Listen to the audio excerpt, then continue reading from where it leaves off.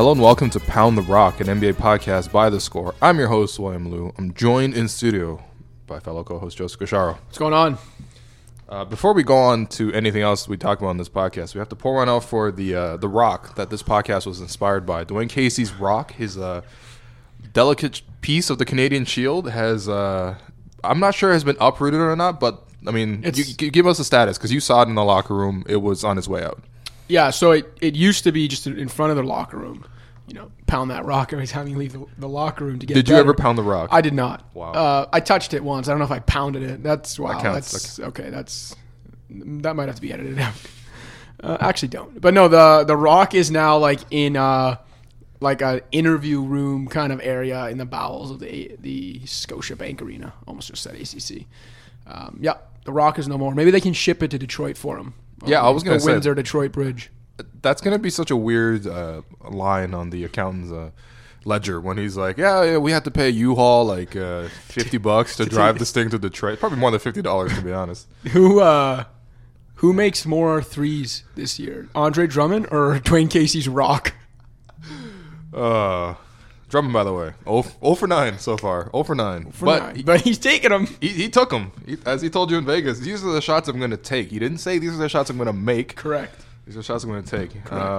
Yeah, I mean, this whole Drummond learning to shoot threes thing might be an all-time reminder of why you shouldn't believe too much in summer workouts because, yeah, it's not looking great. But anyway, on today's podcast, we are going to discuss the Jimmy Butler news, the latest Jimmy Butler news. Fiasco. Let's not call it news. It's a fiasco. It's really like he put on a show and it's basically tearing the entire Timberwolves franchise apart. I mean, that's a really sad franchise. I don't think they've ever been lower than this exact moment right now where everyone looks bad.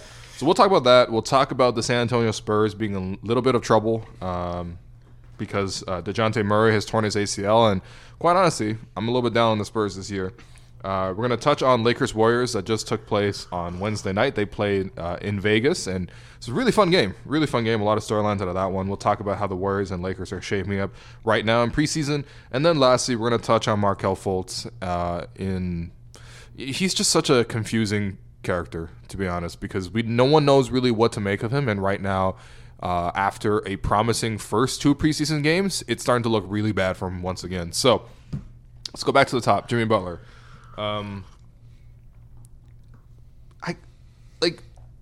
First off, was he right to do what he did, right? Because, which, by the way, if you haven't already heard, Jimmy Butler finally went to Timberwolves practice, showed up late, stayed for about an hour, subbed himself in with the third unit, destroyed the first unit, talked a bunch of smack at both Wiggins and Towns. He screamed at Tibbs. He screamed at the GM, Scott Layden, telling him, F this, F that, you can't win without me, beating everyone up, basically, and then storming out. And that news leaked immediately, like, as soon as practice hit. Like, they were in the showers, and they were already getting Twitter notifications from Woj describing it as voracious. Well, Woj is really dramatic with those tweets. But then Butler goes on ESPN and has an immediate sit-down, so it's pretty clear that it was kind of staged. I mean, what are your thoughts initially with that thing? Like, was Butler right to do this? And just how funny was it?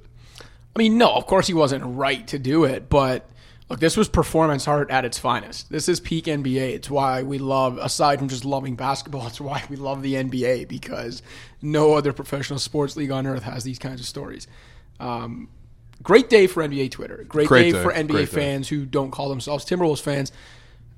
I think this boils down to Jimmy Butler calling Tom Thibodeau's bluff. Yes. First of all, I don't know why he was yelling at Scott Layden, okay? Scott Layden has the title of general manager, but Jimmy Butler, if you know anything about the way that the Minnesota Timberwolves operate, like, this guy is just a figurehead. He's got no power. He's got Tom Thibodeau is his boss. That's okay? right. Leave Scott Layden alone, okay? Like, yeah. The poor guy's just sitting there minding his business because that's all he gets paid to do. And you're yelling at him, just like save it for Tibbs and Glenn Taylor. But yeah, so I think this was just Jimmy calling Tom Thibodeau's bluff. Tom Thibodeau came out and said, if they don't trade Jimmy by X date, they expect him to be back at practice and start the season together. And I think this was Jimmy Butler saying, "Oh, really? Mm-hmm. Like, yeah, you might not trade me, and we might start the season together. All right, here's how that's gonna go." Right. And he showed them how it's gonna go. So I get it from what, like, Jimmy had a strategy here, and I get it. Maybe it'll work if it ends up expediting his departure from Minnesota. I'm sure he'll look at it as having worked, but it's very clearly an orchestrated piece of performance art when you consider that Rachel Nichols was already going to Minnesota to film a sit down with Jimmy. What a coincidence, right? And then that's the day he ends up deciding to return to practice and putting on this show. Honestly, I wouldn't be surprised. Like Jimmy said in that sit down with Rachel Nichols, like he mentioned how a perfect example of the dishonesty within that team is no one even knows who leaked. It's like, I'm pretty sure it was Jimmy who leaked it. Yeah. Like I'm pretty sure Jimmy walked out of the gym, called Woj, like, here's what I just did, and then walked into his interview with Rachel Nichols. And whatever, I dig it. He's I mean, look, honestly, this whole thing is very hilarious. I think it's very interesting that Butler said during that Rachel Nichols tell-all, and look, Butler is a very honest dude. Like when he speaks to the press and whatever, he doesn't mince words. He just says what is on his mind. And clearly, when he went to practice, what was on his mind was said to the players directly to people's faces, right? And we could talk about sort of the response in a second, but just one piece that I think is completely crucial to this whole discussion that we didn't know before was that Butler told Tibbs 4 days after they were eliminated from the playoffs, which was in late April, that he wants to go. So this wasn't like he just told him in training camp, which is sort of how the story was initially framed and presented. And then after 3 weeks, he's like, man, I'm pissed. I'm going to throw a fit. I mean, regardless, I don't think this was a great move for him in the first place. But if Tibbs knew from late August that he wanted out, then what are you doing, right? If you're Butler, this is kind of the one move you can make. I still don't think he should have made it because I don't think it helps him get a trade done. I think it makes it even more difficult for another team to trade for him right now, given this behavior. Like, no team wants to take this kind of risk on a player of this magnitude who's about to get huge money. But, like, you know, it falls back on Tibbs and it falls back on the organization. It makes the Timberwolves look like a joke. I mean, when you see reports, such as the one from Chris Haynes of Yahoo Sports, that apparently, you know, Butler was obviously directly challenging Cat, you know, like picking him up on defense, and then Cat passing the ball out. Like, come on, what are you doing, right? And then, you know, him basically saying Andrew Wiggins doesn't have heart and doesn't play hard, and then afterwards Wiggins daps him up. Like, what? Thanks for stopping by, man. Yeah, Thanks for the lesson. What are you big dapping bro. him up for? Oh, like, look, this is, and we had a few weeks ago, and we had Darren Wolfson on. Right. He actually mentioned the same thing, that you know, it was kind of known among the Wolves brass from like early in the offseason that Jimmy wanted out. Right. Once they didn't, I guess, see to eye exactly on the extension the Wolves wanted to get him, it was very clear immediately he wanted out. So yeah, this notion that Thibodeau and the Wolves were kind of blindsided by this late trade request. Okay, maybe he didn't formally say, please trade me immediately, but he told you, like, I'm gone. I'm not going to re-sign there. And this goes back to why there's an issue with a coach having the dual role of coach and executive. Right. Because a regular GM, president, whatever, when they get told that a player's like 100% on not coming back when my contract expires, you're going to lose me for nothing, the wheels are already in motion, right? We got to find a deal. Yeah. And it might not happen in a week or two, but it'll happen eventually. Look at Paul George, look at Kyrie Irving. Exactly. Look at Kawhi Leonard. I mean, it was very long and drawn out, but the wheels were in motion. They were looking for deals.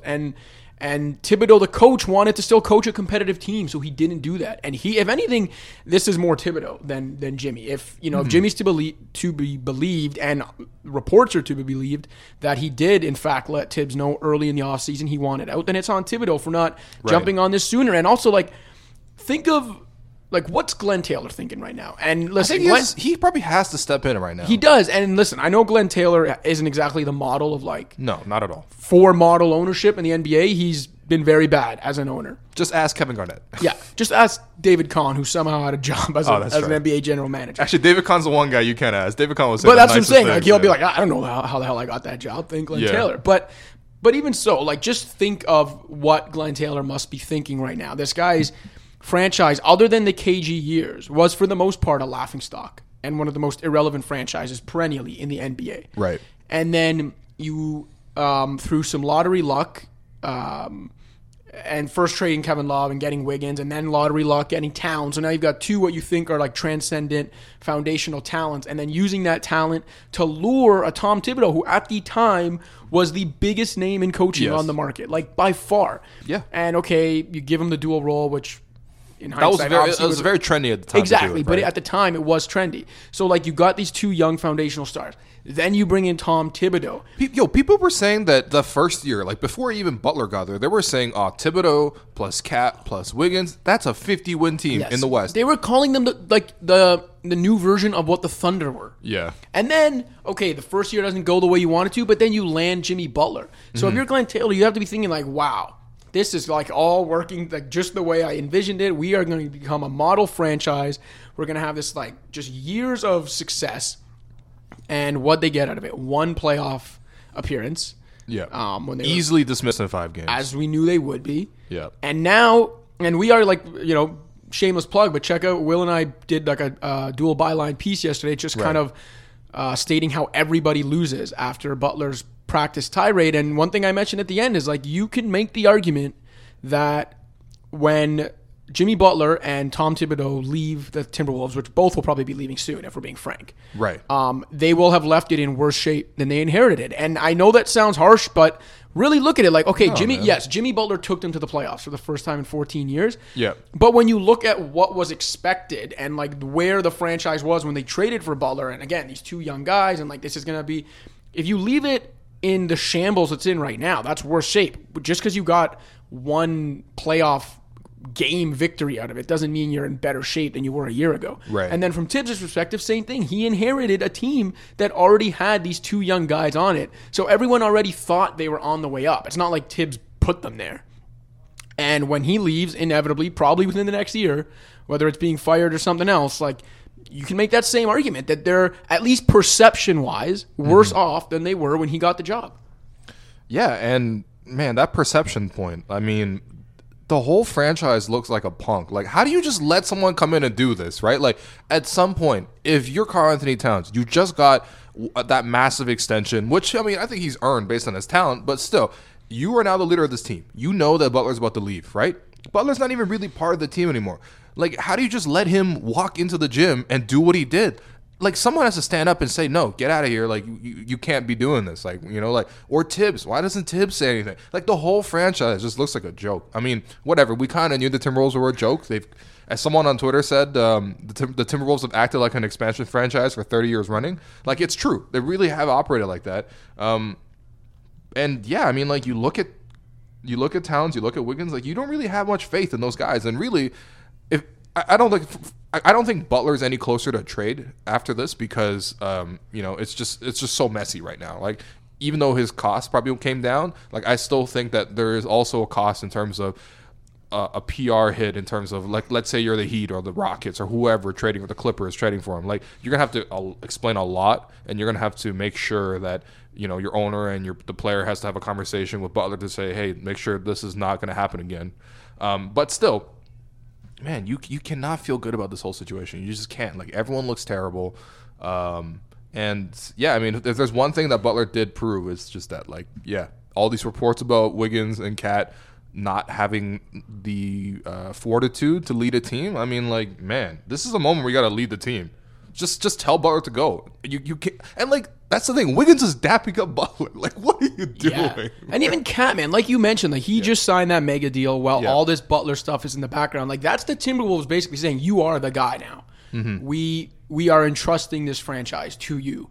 And again, as they should. I know he's got his defensive limitations, but his offense is so, like, generational that it almost doesn't matter how bad he is. He's that good on one side of the court. But, like, yeah, like you said, this is your moment, man. He's coming in and punking you and your whole team. This is now your team. You're supposed to be the leader of these guys. He probably went home and played Fortnite. I'm not going to lie.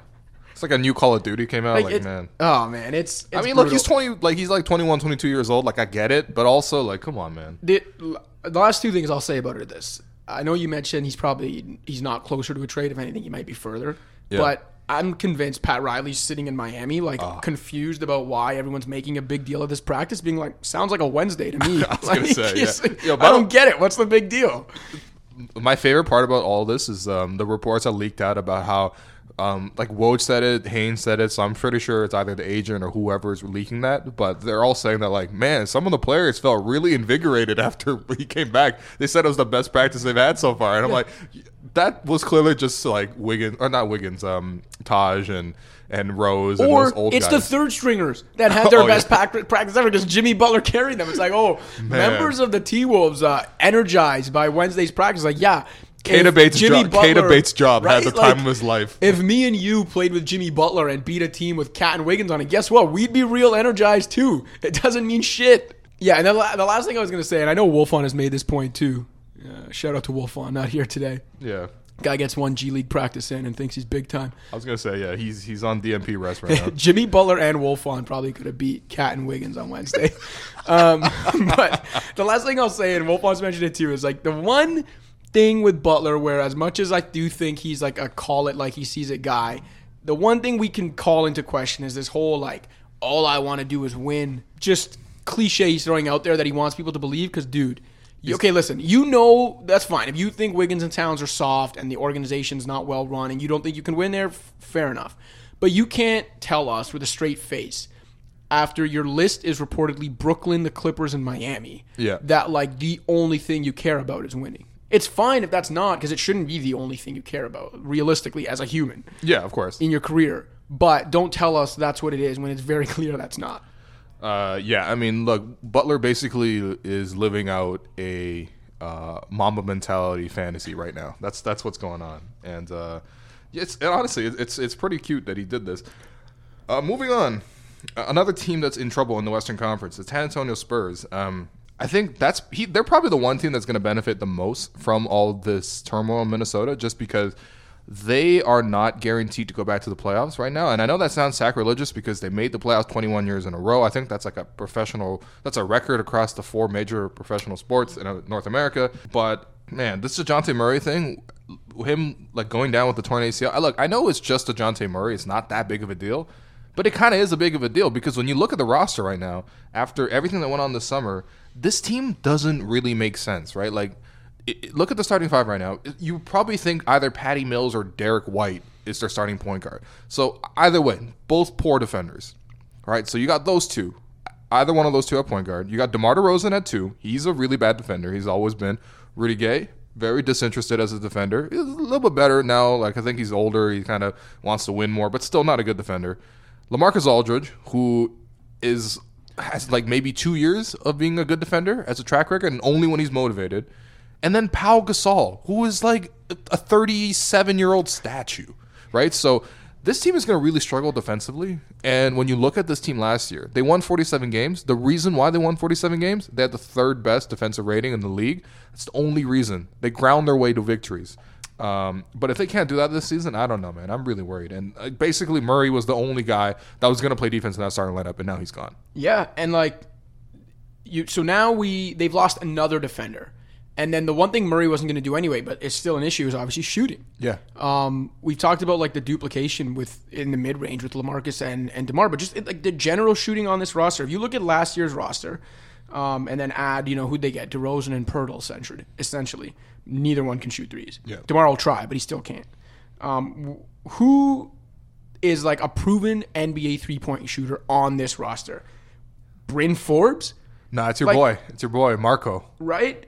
But that's one. Yeah, that's Belly. One. Belly is it. And then it's like, Bryn Forbes, who took 3 attempts a game and shot really well last year. Davis Bertans, who can shoot for his size, but if you're counting on Davis Bertans to open up the floor for you consistently, that might be a problem. He's Matt Bonner who can dunk. And then Patty Mills and Derek White, they just don't have enough shooting from their key guys. They don't have any shooting from their key guys. Yeah. Out of their key guys, I think you can argue Pau Gasol might be their best shooter. That's not it's just it's one thing if they're the Spurs of old and they can just grind you into the ground and defend like crazy, but clearly this roster will not be able to do that. So if you can't defend and you can't shoot in the modern NBA, then how are you going to be a winning team? Yeah, look, I know it's sacrilegious to talk anything, to criticize anything about the Spurs, right? They're a hallowed organization and things like that. But if you look at what they have done after they won their championship, they have just consistently failed to get two-way players onto the team. They get one-way players, a lot of them, defenders, right? Like Jonathan Simmons is a defender, right? You get guys like who was a center a couple years ago that plays with the Hawks now? Dedmon, yeah, Dedmon's a defender. Or they get offense-only guys like Bellinelli, like Patty Mills, right? Like, you know, it's they don't have the two-way guys, and every year in the playoffs, it kind of gets exposed. Like, they don't do well in the playoffs these days. I mean, like, they went to the conference finals, but like that was solely based on Kawhi. Their second best player for that series is probably Jonathan Simmons, who left, who they just let go for nothing, right? And they discovered him from the G League and everything. You would think you want to keep him, you don't. And then you look at the roster right now; they just have no two-way wings. They're all one way, and their wing depth is not great. Like, they probably should play small with Rudy Gay at power forward instead of starting Pau Gasol. They definitely should do that. But like, quite honestly, like, Pop kind of likes to start these bigs, and I just look at this roster. It's like the most anti-Spurs roster you can kind of come up with, right? Like, the image, the defining image, at least of the modern Spurs, is that like they play the beautiful game, they pass the ball so well, they get people moved, they have shooters, and they're quick decision makers. That none of that applies to DeMar DeRozan and Rudy Gay or LaMarcus Aldridge, right? And I think the other issue that people aren't really talking about is LaMarcus Aldridge going to be fully committed to this team when there's another star on the team, right? Like, we've seen it. When Damian Lillard was coming up, he didn't really like the situation in Portland. He got out of there. Then he came to San Antonio. He thought he was going to be the number one guy. He was told he was going to be the number one guy. Kawhi Leonard emerges. He's the number one guy. Then he's not happy. Doesn't have his great year. He wanted out. He legitimately wanted out. And I think Spurs fans kind of wanted him out too. They were really disappointed with what LaMarcus brought. And it was only last year when LaMarcus finally delivers on a great two-way performance. He's all-NBA again. The reason for that is because Kawhi wasn't there, right? Kawhi was hurt, and so he got to be the number one guy again. So is he going to be okay now that DeRozan's coming in? Because DeRozan's going to get a lot of touches. And not only is he going to get a lot of touches, but at least Kawhi was playing defense and shooting threes. DeMar DeRozan is not playing defense. He's doing neither of those things. And he's coming to the mid-range, right? So, like, I could see LaMarcus looking at the situation and being like, yo, what's going on? I got shoved, down the line again. And I don't know if he's going to be happy with that. So even if, say, he's content, if Aldridge and DeRozan are just who they were last year, which, look, was great for what they were. Like, yeah, Aldridge had a great comeback season, and DeMar, despite his obvious limitations, had a great season in his own right. Like, he earned that top 7 MVP vote, whatever it was. DeMar had a great year. If DeMar DeRozan and Aldridge are just what they were last year with this supporting cast around them, are the Spurs a playoff team? That's what I'm saying. It's going to be tough. At least one thing in their favor is that there are a couple teams falling apart. Yes. I think people don't think much about the Portland Trailblazers, and we've given our reasons for that on this podcast. People don't really think much about the Timberwolves because obviously they're going to fall out of the playoffs once Jimmy Butler leaves. Which, by the way, the Timberwolves over/under total is still 41.5. It's 41.5? 41.5. I would hop all over that if I did it. Like, go under, you're saying? Yeah, definitely. Yeah. Are you kidding me? This team is not winning 41 games. Yeah. What if Jimmy stays?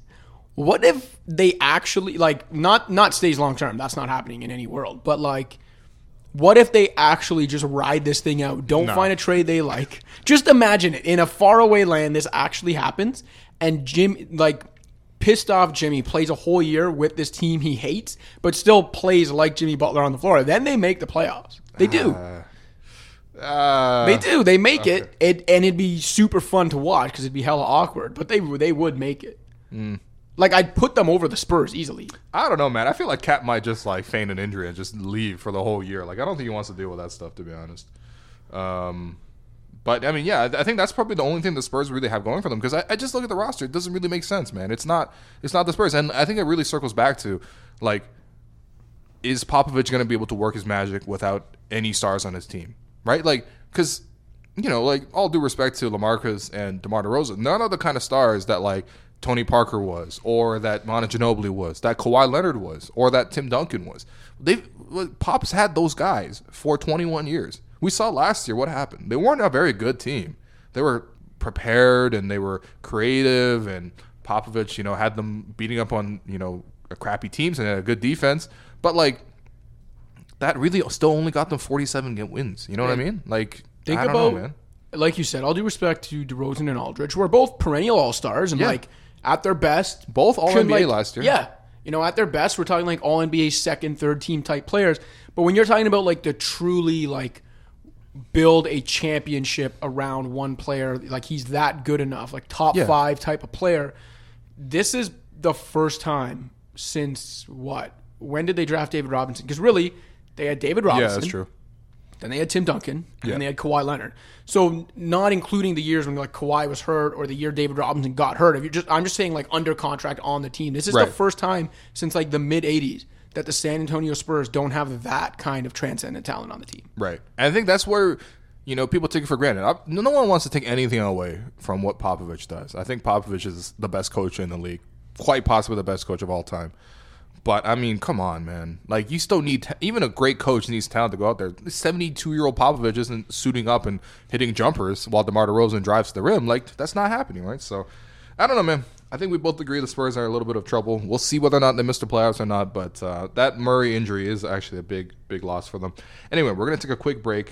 And when we come back, we're going to talk about the Lakers. We're going to talk about the Warriors.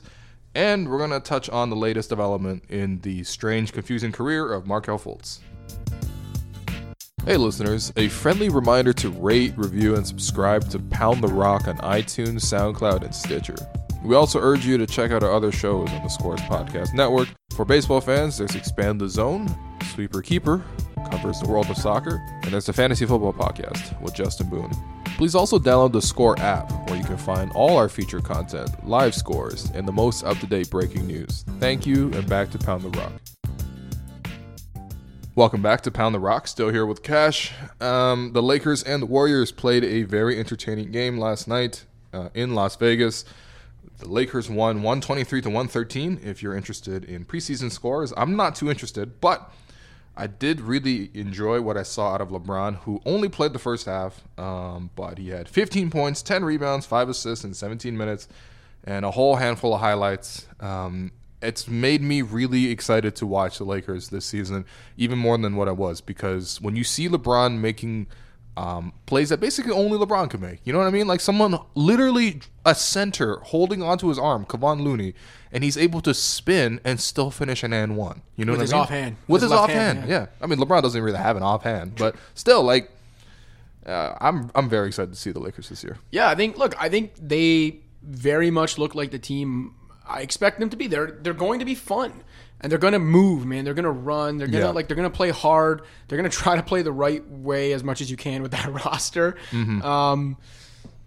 They're going to be fun to watch, and they're probably not going to live up from like a wins and losses perspective to the standards people have for LeBron every year. But they're going to be fun. They're going to give some teams some trouble, and yeah, if LeBron James plays 75 plus games, they're going to make the playoffs, obviously. But I think that's what you saw last night, is you saw those teases of like what LeBron and young players can be. And I'm not talking about young scrubs, because in the past, LeBron's good teammates have been vets, right? Like Hall of Fame type vets. And then usually the young talent he's with are kind of scrubs. Mm-hmm. That's traditionally how LeBron teams are built. So it's going to be fun to watch LeBron, where his best teammates are the young guys. Right. He's got to play with these guys. He's got to run with these guys. And it's going to be fun, man. Like some of the connections him and Lonzo had, him and JaVale, like it's just... JaVale's been a revelation. I mean, let's just be honest. I still don't think preseason revelation. Yeah, well, yeah. But I mean, I still don't think JaVale's going to play extended minutes just because of his health. But I mean, like, he's been phenomenal. Look, if JaVale McGee gives you... He's probably their best signing outside of LeBron this offseason. 12 to 20 minutes a night playing the way he's playing in the preseason... It's great. You're laughing. Yeah. You're laughing. Yeah, he fits their style perfectly, too, because they want to run up and down. They need a vertical threat. The one thing the Lakers don't have right now is they have a lot of guys that can move and that can cut, but they don't have anyone outside of LeBron and I guess JaVale, when he rolls to the rim, that can actually move the defense in a way. You're not too worried if Lonzo decides to go from the left side of the floor to the right side of the floor. It doesn't really matter that much. But, yeah, I mean, they're fun, man. And I think LeBron has said, and he's kind of done the right things in terms of pushing the pace, playing with tempo. You know, he said it'd be stupid to not, play up tempo with a young roster like this. And he's doing it. I mean, he's never done it before in his career. I know he's never had a top 10 season in terms of his team finishing top 10 in pace. But I think this year he really might do it. And I think he recognizes, for an older guy, like it's way easier for him to play in transition than it is for him to, attack a half-court defense, stuff like that. So it's been fun. Are you so out of the Lakers supporting cast? I mean, we both talked up JaVale a little bit, but who have you been impressed with out of this sort of assembly of players that the Lakers are throwing out there alongside LeBron? I guess Ingram, but like I feel like that's just biased because I came into the year being like Ingram's the next best player on that team, and Yeah. I think he had a great game yesterday. He 26 did. points. Yeah, he had like 17 free throws. he looked really good. He just looks more sure of himself on the court. Right. His like movements look more fluid, if that makes any more sense. His Yeah. first couple of years, like you could see it building, but there were a lot of like kind of awkward moments with him on the court. Where it was like, Right. I don't even know if he knows what he wants to do when he got the ball there. Like he just seems more confident, more sure of himself, and more fluid with what he's doing, especially on the offensive end. So I'll go with Ingram. Yeah, I was gonna say that's the guy I wanted to pick. Although I'm really excited to see more of Lonzo with LeBron, sure. just because I think the connections those two can make as both elite passers would be very interesting. I think some promising signs you saw where Lonzo hit a three. The form looks good. He did shoot an air ball his first shot, but that's like his first shot of preseason. He shot an air ball. What's the big deal? He connected with LeBron on a lob alley-oop. It was like a nice little. I'm not sure if it was an inbound play or just like a quick play on the sideline, but just like a little brush screen. And then Lonzo cuts all the way to the rim. LeBron finds him, obviously. I think those two can really work well together. So I want to see more of those two. But I mean, I think everyone's been impressed with Ingram. And I think like what we said coming into the summer has sort of held true in preseason is that like their best players are going to be those young guys. The guys that they've held over from that core, like Josh Hart as a two-way player. Kuzma as well. I'm not really seeing too much out of Kuzma defensively, but offensively, Kuzma can put up shots for sure. And so those guys are probably the best guys. And then JaVale. Like I know it doesn't sound that impressive, but I think everyone looks a lot better playing along LeBron. And LeBron hasn't even played a full game yet, and he's already made a lot of highlights. So it's going to be a fun year, to say the least, in Los Angeles. One thing I wanted to touch on with the Warriors, though. Are you concerned about Draymond Green not playing very much, and also that their supporting cast looks thinner than ever, to be honest? The Draymond thing, not so much until we have real reason to worry about like what the underlying issue is. Right. Okay. It's his knee, right? Soreness? Knee soreness, I think? He's just generally sore. I thought it was knee soreness. Okay. All right. Well, the fact that we're not even sure is probably a good bet that it's like not anything to be concerned of right now. But the depth, I do think, is an issue. Look, they're so talented that they can sustain an injury or two to superstars and still be okay because they're that good at the top. Right. And then they got Boogie waiting in the wings eventually. But yeah, like while Boogie's out, if one of their big four... Actually, I can't even talk myself into this. What am I saying? They still have a big four without Boogie. Like, if two of their big four get hurt, yeah, then the depth could be an issue. Because their bench is pretty trash. Like, other than Livingston and Iggy. Who have been there forever. And yes. They look old, man. But, like, even those guys who have lost a step, look beyond those guys, and you're looking at what? Like, Jacob Evans, Tyler Ulis. They have Tyler Ulis this year. Jonas Jerebko, Kevon Looney, McKinney. It's like these guys will play hard, but they're not very good. No, they're not, man. And I think the one issue is that like they have that issue on the wing. We saw it last year. It got kind of exposed in the playoffs against the Rockets, where the Rockets were just able to throw out more wing guys, and the Warriors just weren't able to do that. And they've come back with Jacob Evans, who is 4 of 17 so far. Whatever, he's a rookie. Jonas Jerebko, 5 of 17, wasn't good last year, has not been good so far. He honestly played one of the worst first halves I've ever seen out of anyone in yesterday's game. He was just terrible. And then Alfonso McKinney, who has been decent from the field, but 0 of 5 from 3, not much of a shooter. Really just an athletic guy that honestly couldn't even crack like the 15-man roster on the Raptors last year, which like the Raptors were a deep team, but there was no room for Alfonso McKinney to play, and he spent a lot of time in the G League. So I don't know, man. Their wing rotation is still a bit sketchy. Like, I'm a little bit curious. Like, why didn't you get someone like Glenn Robinson III, who only cost like $2 million, or like James Ennis, who went to the Rockets and has been pretty solid for them? Like, it's just and that might cause them problems come playoff time. Exactly, right. I'm just surprised. They just never want to shore up the wing. They always want to get a big guy. And like, obviously, if you can get Boogie for $5 million, that's a great deal. But still, you got minimums to fill out, and the minimums, I don't know. They haven't done anything yet. So the funny thing to me is that when they're fully healthy, the Warriors have 5 superstars, but yet as a team, they're probably like only 7 deep. Like, really? Yeah. 8 deep max. And they have older guys that, you know, they're not injury prone, but like, come on. I don't know what else you got to say about Iguodala. Like, he will show up for the playoffs. We know that for sure.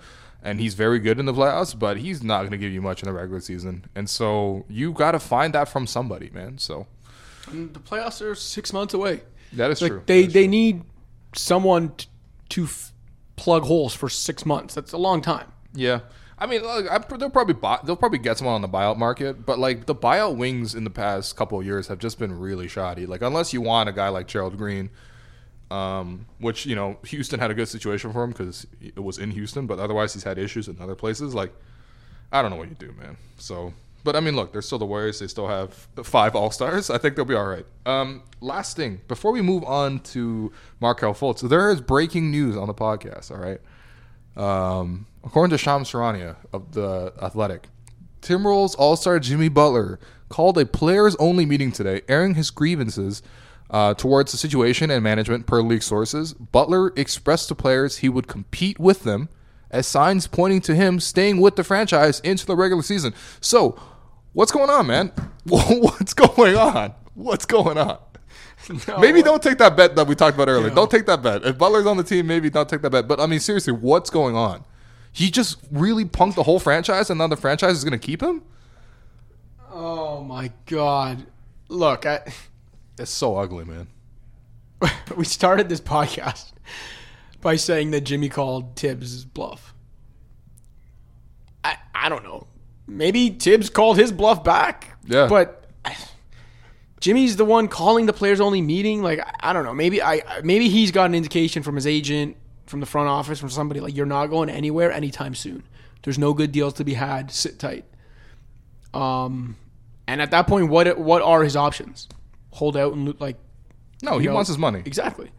So, he's got no other option right now. I guess if he's holding the players-only meeting, it's encouraging only in the sense that after yesterday, I would have assumed if he was back to start the season, he was going to be this kind of a problem every day. Like, I thought this was him telling Tibbs, like, this is what it's going to be until you move me. Yeah. Maybe if he's the one calling the players-only meeting and saying this stuff, whether he's genuine or not, like, it's got to be at least somewhat of a positive sign. I don't know, man. Like, what else can you make of it? Unless this players-only meeting was just another form of him calling Wiggins and Towns, you know what? No, I mean, he probably did. By the way, there's another update from Shams. Several players spoke up in the players-only meeting, but Butler led it and made it his issues with management clear. His message was similar to the one he displayed on Wednesday. I run this. So it's still his team. Even though he's about to leave the team, it's still his team. Like, if you're Cat and you just signed this max, I mean, what are you doing, man? Yeah, say something, do something. Once Butler leaves, there's still going to be this huge leadership void. So someone else is going to have to step in and do this. Like, if you got 2 guys on max contracts and neither of them can lead, like, what are you doing? If you're a member of the T-Wolves that's not Cat, Wiggins, or Butler, like, if you're there after Butler leaves, yeah, how do you look? Kind of, I'm sorry, forget Wiggins. Yeah, but how do you look at Towns as like the guy and your leader off the court? You can't. When you witnessed him get punked the way he did by Jimmy Butler, like, multiple times by the time this is all said and done. Right. This is a mess, man. It's a complete mess. It's a complete mess. As we said yesterday, everybody loses. Do you think this is why Tibbs brought in so many former Bulls, just to be on Jimmy's side when Jimmy inevitably staged his coup? Because, like, you know, like, if you're Jeff Teague was asked about after practice yesterday. He's like, I love Jimmy Butler's energy, man. I love having him on the team. He also said they talk about everything but basketball, like country music and WWE. That's a real quote from Jeff Teague. So, you know, he's on Butler's side. You know, Taj is on Butler's side. Derrick Rose is probably on Butler's side. Although Derrick Rose strikes me as, like, the quiet type, is just, like, keeping him to himself. He's not going to say much in the locker room. And then Luol Deng is, you know, probably still trying to find his IV and try to get healthy. So. He's learning how to dribble again. Yeah, we'll see. You know, it's been a 32-year process for him. I wrote a piece last February that has not aged well, and I tried to. It's aged horribly. I went down to the arena and, like, built something around basically how Jimmy Butler and, to a lesser extent, Taj Gibson were helping Thibodeau, like, instill that old Bulls culture, like, not in a bad way, like, in a good way, with this young Timberwolves team. And like Towns talked to me for it. Wiggins talked about, man, there's a quote in there from Wiggins where he talks about how Jimmy Butler and Taj Gibson were teaching these guys how to be professionals on and off the court. This was like 8 months ago. Tyus Jones talked about, getting to practice and seeing Jimmy Butler there early, and everyone's like, oh, we want to work like Jimmy, which I guess is still true. But this was 8 months ago, and these guys were all about how, like, yeah, man, they're like really helping deliver Tibbs' message, and it's going to like lay the groundwork for years to come. And now here we are. Yep. I run this, man. Shout out Jimmy Butler. He actually looks. I respect him a lot more after all of this. I'm not gonna lie. I don't think other teams are gonna look at it that way, but I respect him a lot more. Except Pat. I'm telling you, Pat Riley. Yeah, Pat Riley doesn't care, man. He's probably just still trying to scam them by taking Dion Waiters and Tyler Johnson for Jimmy Butler. It might work at this rate. It might work. Anyway, last thing, Markelle Fultz. It's weird because like he's not even doing that poorly. It's just that like people are expecting a number 1 pick, and he basically didn't play as a rookie because he had confidence and injury issues. And so when they see him back on the court, they expect great things. I mean, he's the first overall pick. He has not looked good. And in terms of just confidence, right? If the Sixers are trying to build his confidence, this is not the way to go, because Brett Brown is out here saying that he's going to start Markelle Fultz, and he's committed to starting Markelle Fultz, but it's going to bring him off the bench for the second half. Like, I don't know, man. I don't know how that really bolsters anyone's confidence, really, to be like, hey, you're a token starter. This is the definition of a token starter.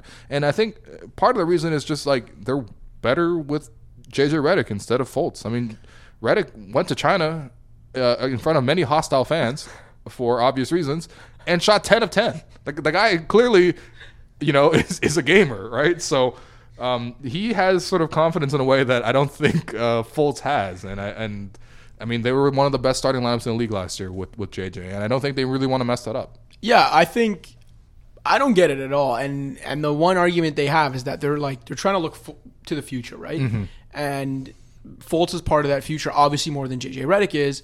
And they think they need what Fultz can be if they're going to reach their ultimate goal. But I think it kind of sends a message that they don't actually believe that they're ready to win right now. Because if you're ready to win right now, if you truly believe we can win right now this year, then you go with your best 5. Yeah. And their best 5 is Simmons, Redick, Covington, Saric, Embiid. And again, I mentioned on the last podcast, what I don't understand is if they're that committed to starting Fultz, which if he's at his best, I could see why. Like, it gives them another kind of off-the-bounce creator and a guy who can like get to the heart of the defense. I get it. But we're not sure that he's that yet. So if they really wanted to start him that bad, why do they have to pull Redick? Like, yeah. I'm not saying Covington deserves to get benched, but there's an opportunity right there. You plug him into Covington's spot, and then you just defensively have Ben Simmons guarding 3s and 4s, and like Saric guarding. Like, it's fine. It's not like if you replace Covington with Fultz has to guard 3s and 4s. That's not how it works. Right. So like, there's an easy answer there, and then they don't really have to do anything with. Like, I don't know why they're tinkering with something that worked so well. It was legitimately, I think, the best or one of the best high usage lineups last season. Yeah. Why would you mess with that? And they desperately need Redick's shooting. Right. Which, look, I just think it's a misunderstanding from the start. Like, okay, you spent all offseason talking about how, wow, Markelle Fultz looks a lot better. He's a lot more confident. The shot is a lot better. We're going to start him. Like, why did you go that far? You didn't need to start him. You could just tell him, like, hey, he's going to be our 6th man this year. All right, he's got to earn the way into the team, but we love his progress, and we want him to be a big part of this team. We know he's going to be here for a long time. We took him first overall. We're committed to him. We're going to make him the 6th man, and we'll see. If he comes on really strong, then we could talk about it. Why would you just right off the bat be like, yeah, he's a starter, and we'll take out JJ Redick? And it's like, all of a sudden, it's like, well, he's not nearly as good as JJ Redick, and now we have to sort of do this cat and mouse game. Like, I don't see how that could be good for his confidence, right? And like, I mean, I don't think this is the only barometer. And again, this is with an asterisk because they were playing, in Shenzhen and in China. But like, I mean, he shot 5 of 14 in his last 2 games. He didn't attempt a single 3. Like, it's starting to look kind of going back in the other direction. Meanwhile, JJ Redick is exploding. Like you said, right? Like, if this could make it worse for Fultz. Because if they end up having to pull him from the starting lineup because he's not doing well, that's going to be bad. Whereas if they had just it's a headline too. Exactly. Instead of just letting him grow into it and earn it as the season goes on, and then he's got all this positive play around him. But yeah, to me, it's kind of stinks of like process era Sixers. Yeah, a little when you bit. could understand it because it was like, well, we're not worried about this year. We're like trying to make decisions that'll benefit us 2 years from now, 3 years from now. And I get that in the sense that you're probably not beating the Warriors if you get to the finals, but you have a legit chance to get to the finals of the NBA this year. Yeah. Why are you messing with that? Yeah, it doesn't quite make sense. I think like I don't want to doubt the Sixers front office already because they've just only been in place. But like when you look at how much turmoil they went through the entire summer with the Colangelo thing and then not hiring a GM until very recently and then promoting Elton Brand, who may or may not have the full powers of another GM in another situation where he's more, firmly in charge. And then you have Brett Brown. Like, I'm not really quite sure. Like, I feel like there needed to be sort of a better alignment in terms of what they're going to do going forward instead of moving this back and forth. Because if from the looks of it, right, if you're going to start him, but the coach is going to bring him off the bench in the second half, that seems like a disconnect. It sounds like the front office saying, start him, he's the number one pick, and the coach being like, I want to win games. I want to play JJ, right? So it's not great. It's not great. Anyway, that does for the podcast today. Cash, thank you so much for being on the podcast, as always. It's a good one. And, we'll be back next week with more Pound the Rock.